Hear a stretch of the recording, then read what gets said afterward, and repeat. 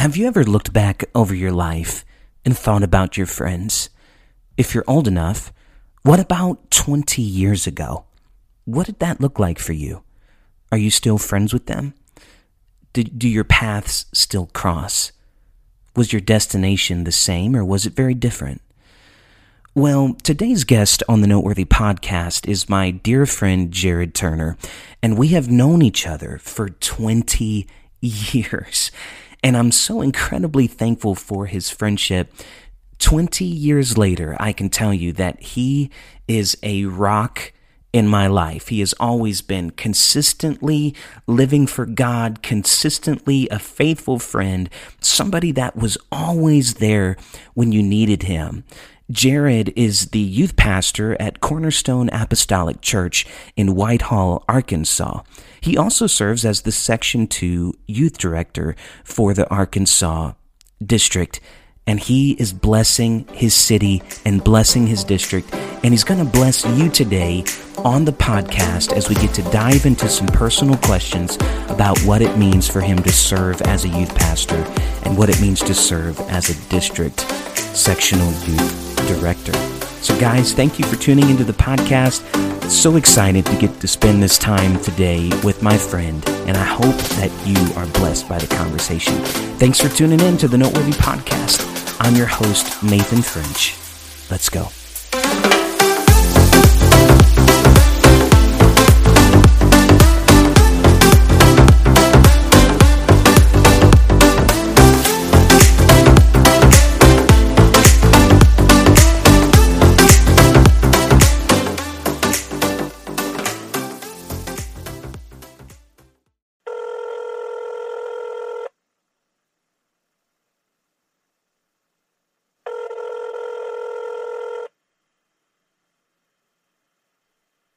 Up, Nate? Jared, how you doing, bro?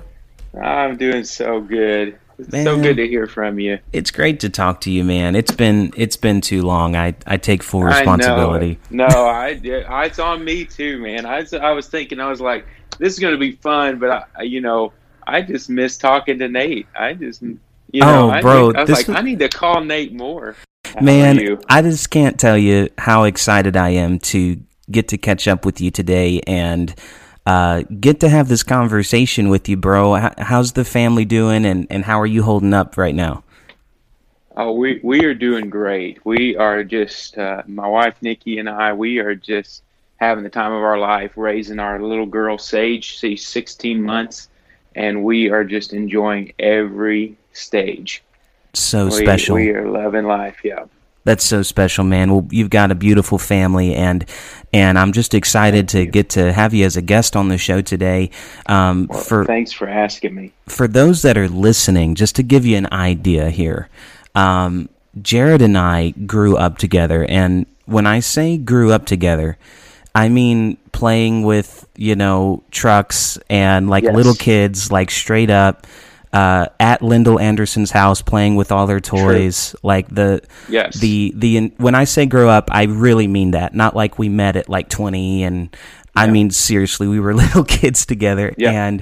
And Jared, from such a young age, I could always see such a call of God on your life, and it's been such a privilege to get to watch you step into that calling, and as a youth pastor, and now a sectional youth director. It's just been so special. Could you tell us a little bit about who you are and where you serve and what you do there?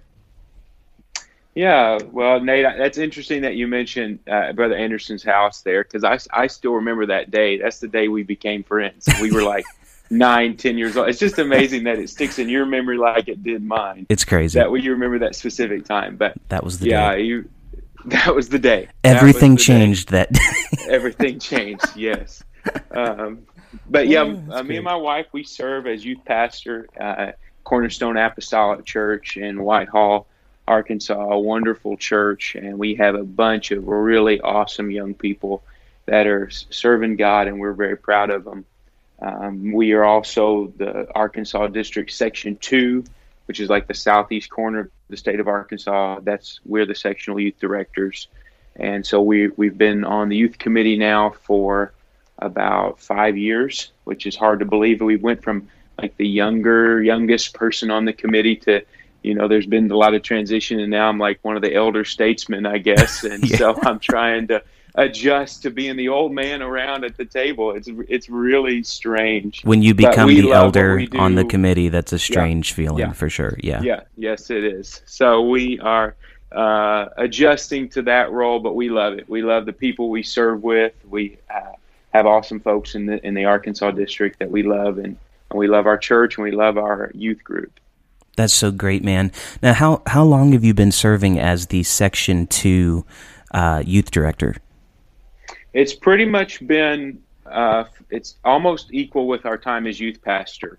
Wow. So about 5 years. We're working on our 7th year as youth pastor, and working on our 6th year as sectional director. That's so cool, man. Well, can you, and I know I'm kind of springing this on you, but can you tell us a little bit about what that means to serve as a sectional youth director, and then what's the number one thing you've learned so far in youth ministry? Okay, well, as far as the section goes, the way I view it is that I look at who elected me. Now, it's an elected position, at least in the District of Arkansas. It's an elected position. I was elected by the pastors of Section 2. So that's about 12 men that represent 12 churches. And so primarily I see that my job is to kind of create unity among the young people of the section. And it's very valuable because pretty much all of our churches are small. They're small to medium-sized churches. And so some of these kids don't have youth groups of their own. There may only be 1 or 2 of them at the church. So sectional events are really life for them. So we try to cultivate good events that are fun and spiritual, and where these young people can get lifted up. And we've seen a lot of rewarding things there. So that's one aspect of the job.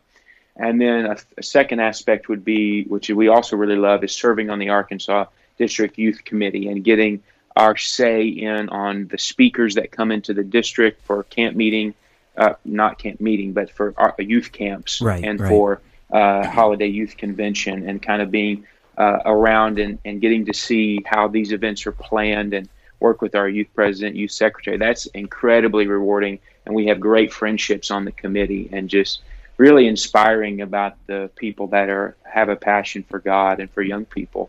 So that's like the second area. And then, of course, you can't mention being a sectional youth director without mentioning She's for Christ, of course, which promotes so much of what Youth Ministries does. And Youth Ministries is a very needful ministry, and so, of course, we are kind of the liaison to our pastors to make sure that the messaging is correct for She's for Christ. That's what we really take. I really take that on. It was something instilled, actually at IBC. I can remember the class that Brother Mooney was teaching it, talking about when you ask people to give, they have to know why they're giving, or else they're just giving and God doesn't bless it. Right. And that weighs heavy on me, because I'm asking young people to sacrifice their time and their own money, even that they work at the fast food and they're giving over their money to She's for Christ. I have to make sure I've communicated the mission so that they know they're not giving it for me or for the district just to get a slap on the back, but that they see the mission, they see the cause, and they're giving it to the Lord. And so that they don't just get the benefits that we give, and we give out some incentives and cool things like that, and I think that's fine, but they can't just do it for that. So that's a big part of my job, is to not just raise money. That is a good job to do, but to make sure that it is done in a kingdom-minded way so that my young people can be blessed, as well as the kingdom of God. Wow. That's so good, Jared. Man, I couldn't have said it better myself, what it means to communicate the mission to these students. And thank you for what you're doing, bro. It makes a difference. I understand the sacrifice of what it means to serve in that. So thank you for that. Now, Sure. I'm also springing this on you too, but I wanted to ask you this question as a youth pastor, because we're both youth pastors, and I've been a youth pastor for almost 7 years, and I was telling my wife, Rachel, the other day, if I could go back to Nathan 7 years ago and just tell him one thing at the beginning of being a youth pastor that I needed to pay attention to, I was telling my wife, I wish I could have just listened more and talked less. I wish I could have just taken time to listen to my students more and talk a little bit less and just be an ear to listen to what they were going through. And that's something I've learned over the last 7 years. But what's something that if you could go back to Jared Turner just starting as a youth pastor, what's one thing you wish you would have known then that you know now? Yeah, that's a very good question. Looking back, I'm with you. I'm in kind of a similar boat, almost working on 7 years, 6 years and some change. And when I think back, we're really what's unique about our situation in our church is that it's relatively a small church.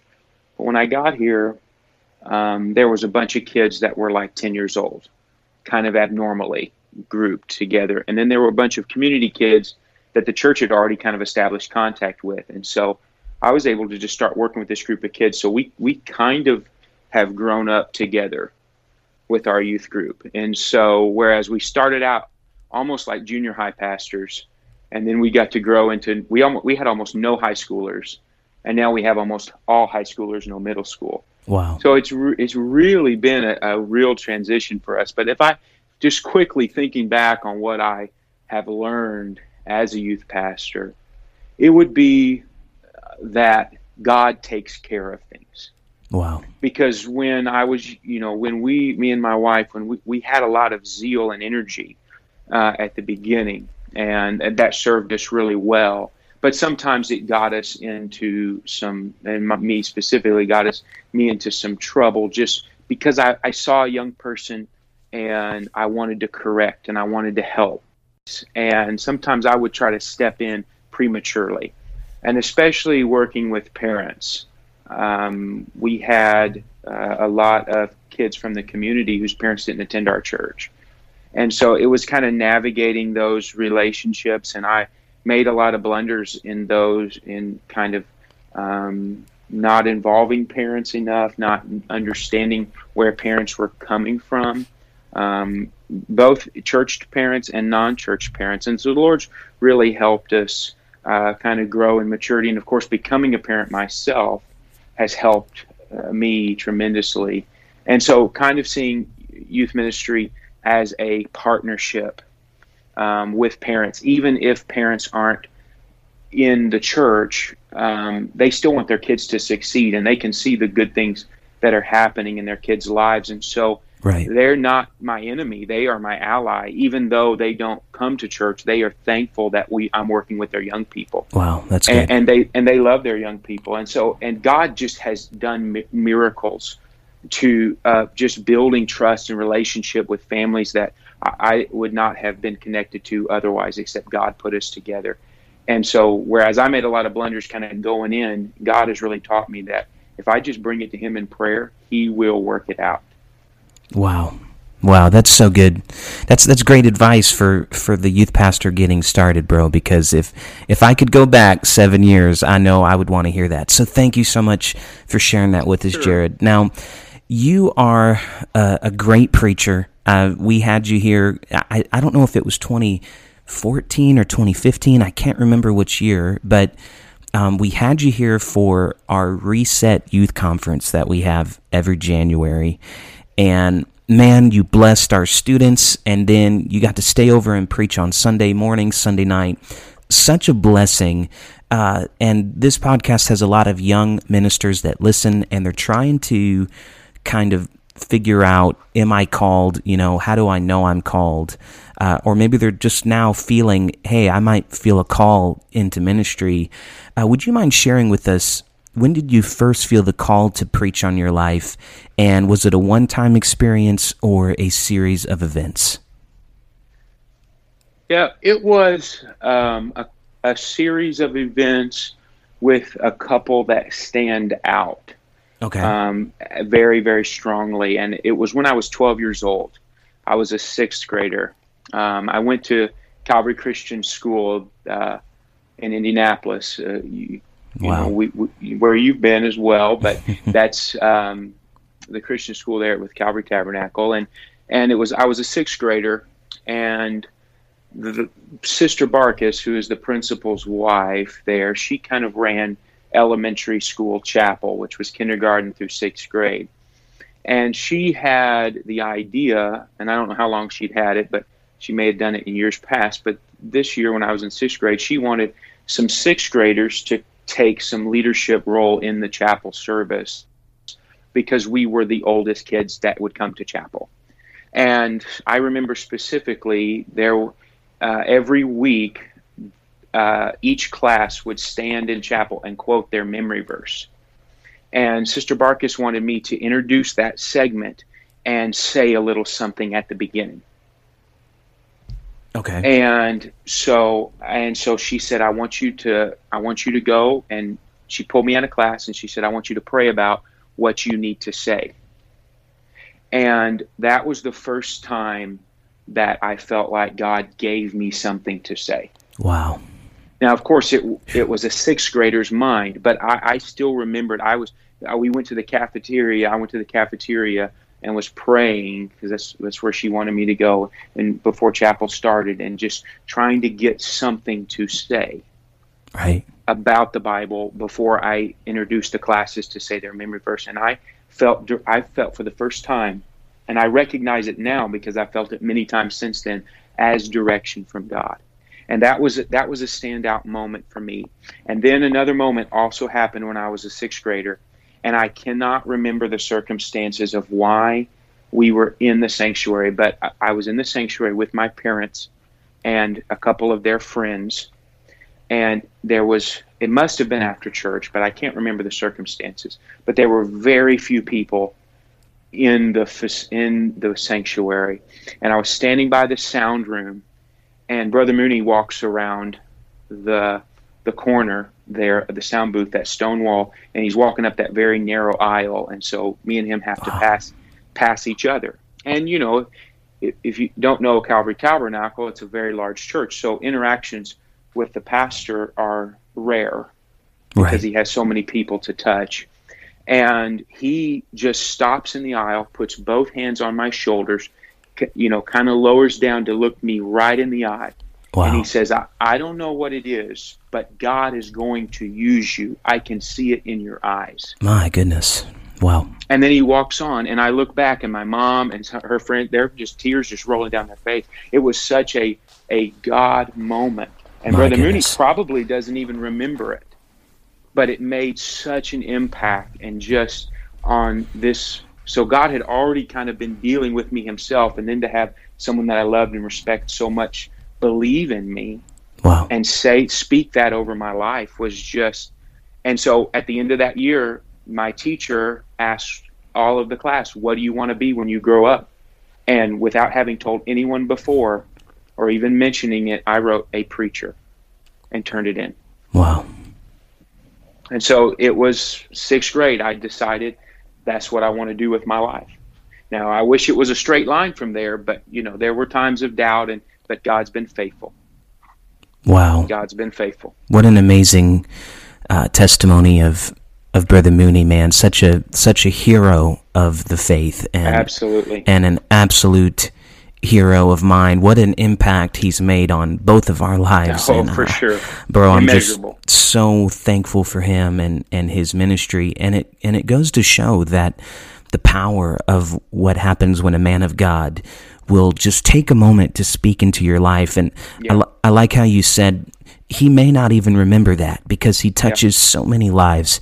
But it's the power. If you're listening, take that time to stop and speak to that student, speak to that young man, that young lady, because you have no idea the impact it makes on their lives. And that's why I get kind of emotional, Jared, when I think of you and I having the honor and privilege to serve as youth pastors now, because now they're looking to us, and we are voices in their lives, and we can carry on the voice of heroes like Brother Mooney into the next generation. So, man, that's just that got me, because I love Brother Mooney, and I can picture it going down in my mind. I even know the hallway you're talking about. So now, would you mind sharing on a more practical note, what does your sermon prep process look like? Of course, we're not talking about maybe sixth grade preacher Jared, but now at phase in your life, what does that look like for you? God, where God has given you something, He's given you a word, and then how do you begin? And I know that this is a very practical thing, but it's just been so helpful, the feedback of having men of God share this. So when God gives you something, what does that look like? How do you prepare it? How do you get it ready? Do you write it down? Do you write down little thoughts? What does the process look like for you? Well, it is something that I would say, if someone was asking me that as a young man who's just starting, young woman that's just starting to preach, I would say that you have to find your own unique way that God works with you. I would not recommend my way to everyone. Because I do not preach with notes. Gotcha. Okay. Now, when I started at doing like sermonettes in Youth World, which is the youth group, and doing 5 minutes, 10 minutes, I would always write notes. And I noticed a curious thing when I would get up to preach. It would never come out the way that it was on my notes. It would always be slightly different. And I couldn't refer to the notes and make it smooth. It just it kind of just happened that way. And I kind of kept writing the notes as I was at IBC, and I had never, I wasn't really into a ministry necessarily, just the beginning stages of very rarely getting to speak and those kind of opportunities. But I would always write outline form. Because I had the benefit of going to Calvary Christian School, we would go to the Acts convention, which was put on by the UPC, and there was a preaching contest, and you had to submit an outline. And so our English teacher taught us, if we were going to enter that event, how to do an outline for a presentation like a sermon. So I would always do outline form. But I remember when it shifted for me permanently. It was a Wednesday night here at our church, and I was covering for our pastor, and I was doing a Bible study, and I felt the pressure to bring content to adults. Right. So I took a little extra time on my notes. I wrote everything out, still bullet point style or outline style. I knew that that kind of manuscript style was not for me, because I'm a vocal person. Mm-hmm. So even when I would write a paper for college, I would speak it first, and then I would sit down and write it down real quick before I forgot what I said. So I was a vocal person. So, but I had tried to write my notes out, more very detailed, and stick to the notes. And so I did that, and I could just tell it didn't go over real well. You can just, as your preacher, you learn, especially when you spend a lot of time in front of people. You kind of learn when people are engaged and when they're not engaged. Right. Yeah. And this was a not, even with the elders who were trying to be sweet and kind. It was just going. It was flat. It was just. And it was not. It's a Wednesday night, so it's not like going to be like a big altar call. But I just wasn't even getting that point across. Right. I'm with you. Okay. And so an elder who I really love walked up to me, and I just really trusted his walk with God. And he, he doesn't do stuff like this all the time, but he walked up to me and he said, "Brother, I got a word for you." And I said, "Okay." And he said, "You need to preach extemporaneously." He said, "When you do, you're really anointed." He said, "You need to get your 3 points and you need to leave your notes at home." Wow.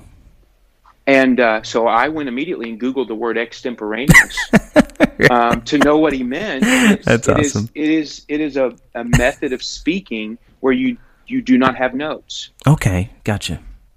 And so that gave me release to be who God had called me to be and to preach the way God had called me to preach. And so sermon preparation for me is my sermons always come from the Bible. They spring from my personal devotion in the Bible. A verse, a story, set of verses will strike me, and I'll think there's a message here. And then I will literally start preaching that message to myself out loud. Wow. So I have to have a very private place to prepare, obviously, because it's kind of embarrassing if someone walks in and sees you preaching to the empty chairs. At Starbucks, talking to yourself. So I'm not a Starbucks preacher preparer, because it just doesn't work for me. So I have to be in a very private place. Yeah. Who's that crazy guy in the corner talking to himself? Yeah. So I now that would be on a message where I am, I know way in advance that I'm going to preach a special sermon. Like if I was called to preach a rally or something like that, that's the way I would prepare it. And then on my daily, my weekly sermons to my young people, my view is I really have to live prepared. I can't. There's not like a moment where I sit down and say, okay, I'm going to write out Wednesday's sermon. I have to live prepared. I have to have constant things coming into my life that can feed me spiritually. That's so good. Of course, the Bible, but even the things that I consume that are not the Bible, books that I read, and I read a wide variety of books, or the podcast that I listen to. I don't want it to just be pure entertainment value.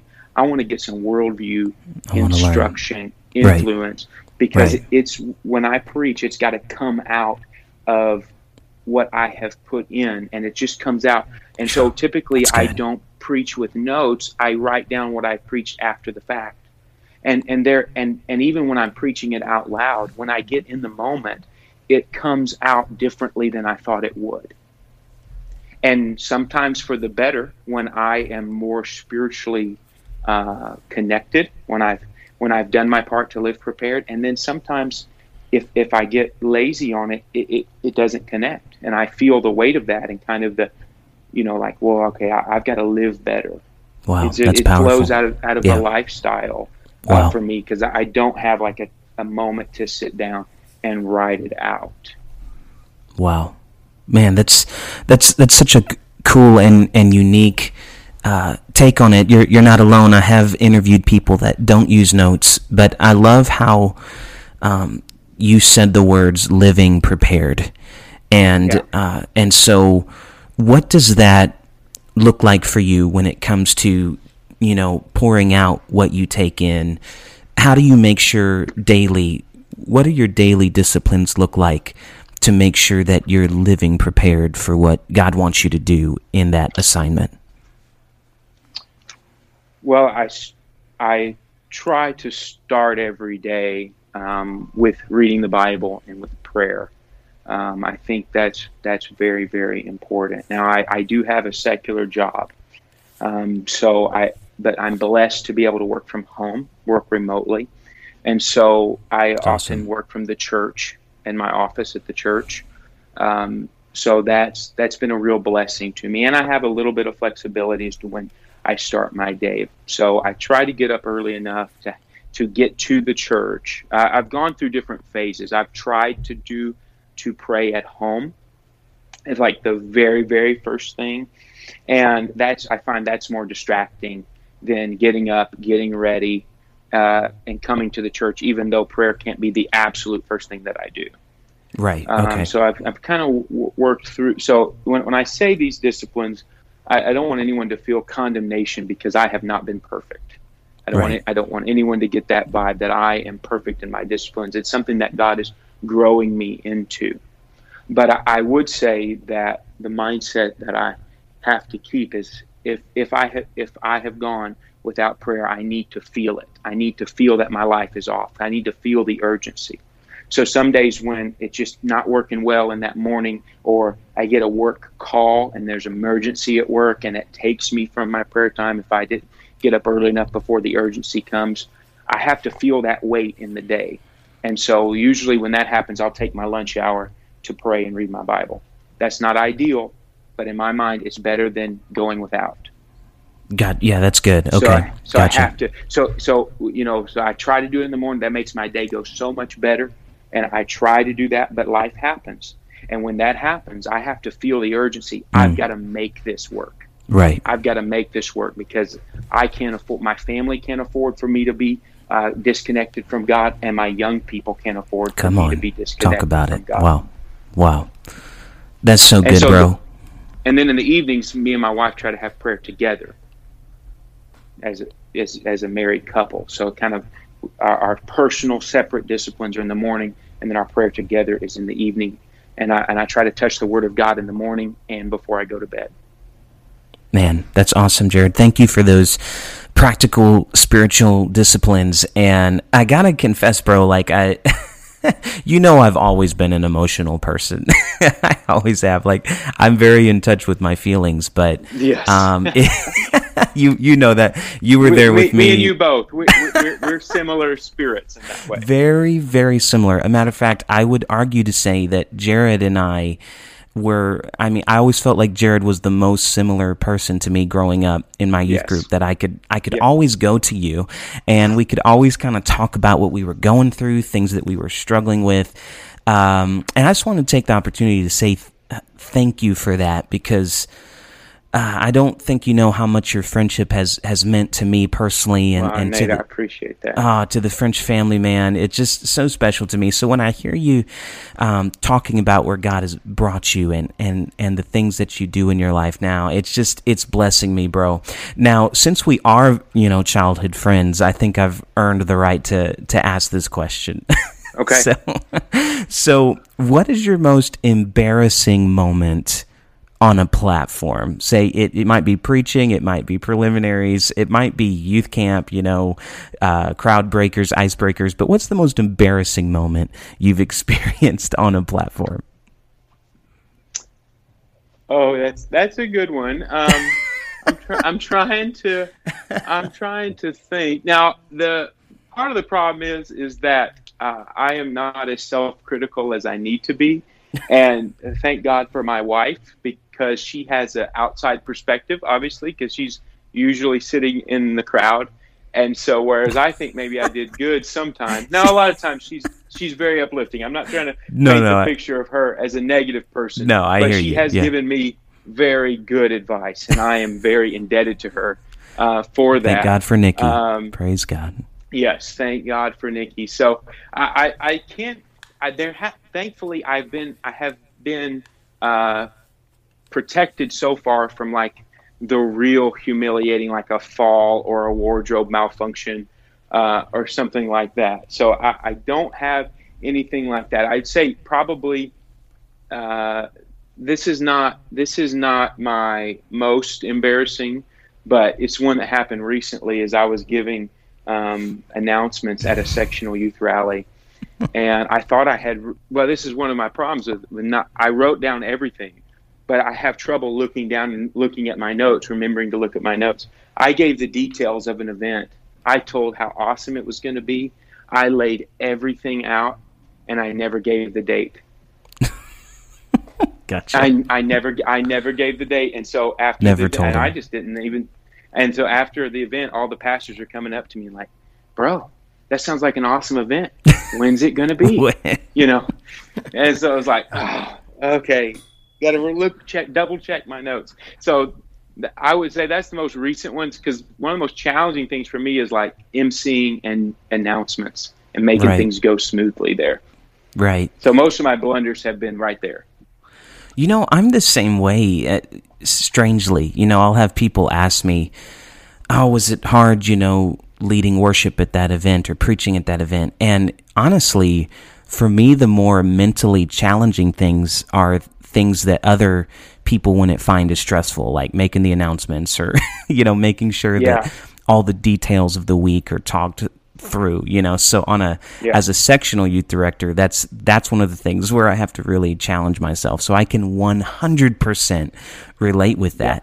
Now, you just don't practice that as a preacher. You're not dreaming of making the announcements. I had practiced preaching a lot, but not, transitioning into announcements. Right. It's like at youth camp when the youth president gets up and say, one day you're going to be the next youth leaders. You're going to be the next. Nobody ever says, you're going to be the next person making announcements. You know, like you never prepare for what that's going to mean and the stress that takes. Now, I do want to ask you, I know that you are a reader and, very much an intellectual in my opinion. Jared and I went to school together. I was a grade beneath him. But he was always the guy, getting straight A's, and he just had it all figured out. And I said, well, maybe when I grow up, I'll be a little bit more like him. But what are 3 books that you would recommend to our listeners that they should go buy and read right now? Well, if I'm thinking about young ministers, I'm going to give books that have helped me. And I know everyone probably knows this first one, but it truly did change my life, and it was J.T. Pugh's For Preachers Only.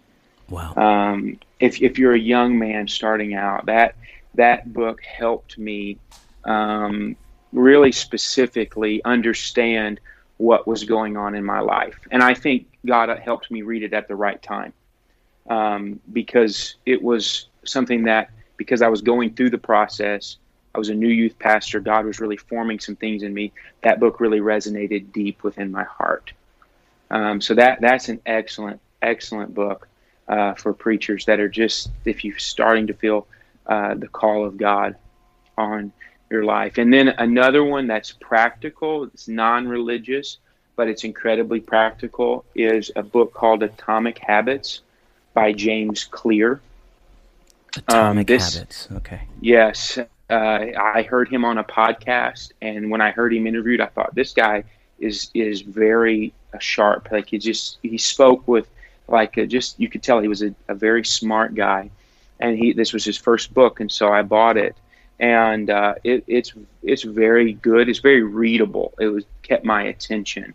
And that's a book that helped you understand how to build good habits.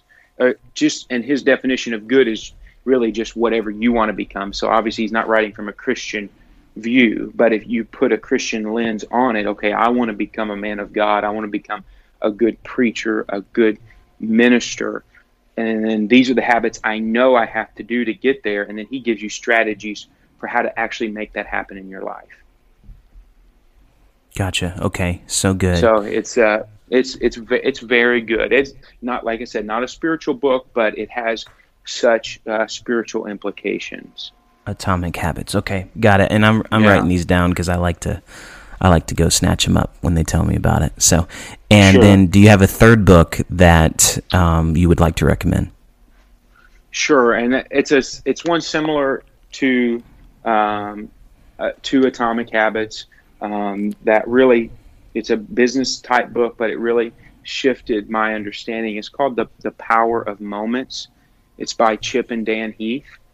And it's a book that I just, once again, heard it on a podcast. I thought, that's interesting.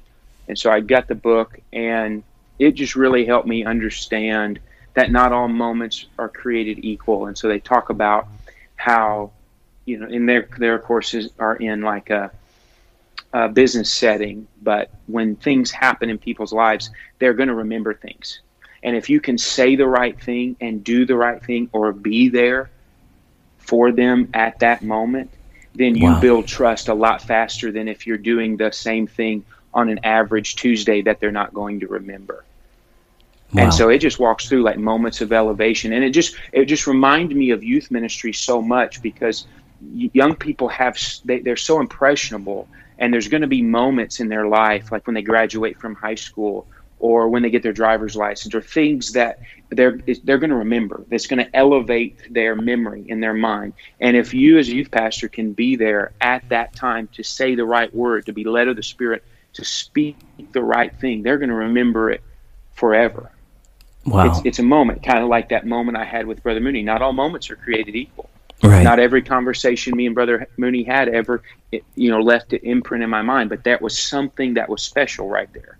Powerful. And so being open to those. And that's once again, a secular book, but it just helped me understand like a spiritual dynamic about the way the human mind works, the way God designed it. Right. We can't remember every moment of our life, but we can remember some from when we were 4 and 5 years old. There are some moments we can remember. So what makes those things stick out? And then as a minister, how can you be there? And I've really learned the value of that, like weddings and funerals and things where people's emotions are up. Being there for them really builds a loyalty and then helps you be a better minister to them. Absolutely.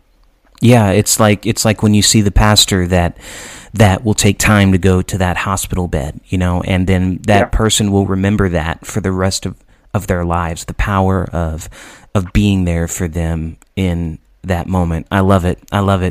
Now, bro, I could sit here and I could talk to you for hours, but I'm going to make this the last question so I don't keep you too long. Now, I've asked this question to every person that I've interviewed since NAYC last year, and Jack Cunningham preached on Thursday night about Generation Z and being apostolic to the core. And in your opinion, what does Generation Z and millennials need to work on to make sure we remain apostolic and ready for the coming of the Lord? Yeah, that is the question of the day. That's the question I think every generation has to face. And wow, thinking about it,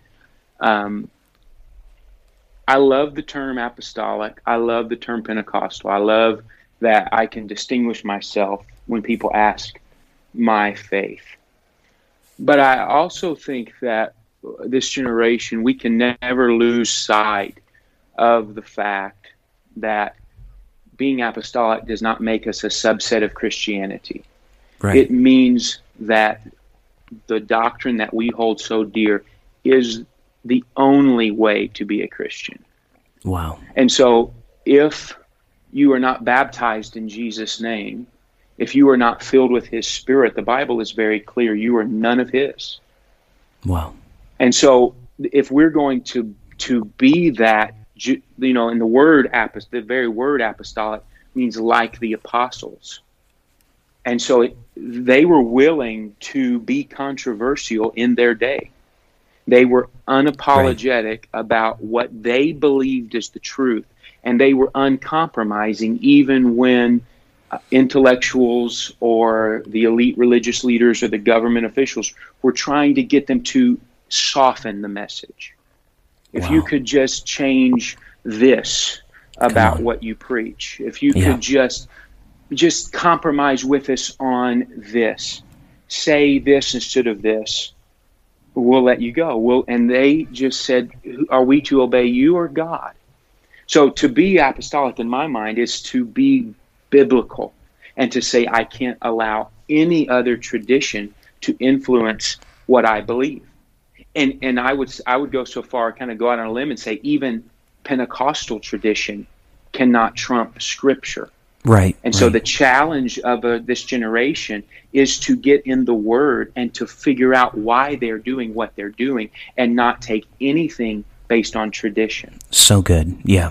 Because I believe our holiness is in the Word of God. Yeah, right. I don't believe that uncut hair is a tradition of the apostolic church. Come on, talk about it. The Apostle Paul said, we have no other custom in the church. This is how things are. I think the real challenge is to live like the apostles. And that means that we pray, we're fervent in prayer, and we let God say no to us. We look at the book of Acts and we say, okay, sometimes they prayed and God delivered people like Peter. And sometimes they prayed and James was killed with the sword. So we're just going to trust God. If it's not in the model, if it's not in the Bible, we're going to reject it and we're going to stay true to that word. And so the challenge for this generation is to take nothing for granted. To take nothing for granted, to get it for themselves, they can have fresh Holy Ghost. They can have the power of God in their life. They can open up that Bible and let it speak to them. They don't have, and I tell my youth group all the time, you don't have to take my word for it. Wow. You can read it in the Bible, and then you can go to an altar and God can confirm it in your life. Wow. And that's how we preserve an apostolic generation that can stand in the face of this world that may be antagonistic or even well-meaning and say, I'm sorry, I can do nothing else. I can only obey God. Wow. Man, Jared, that is so good.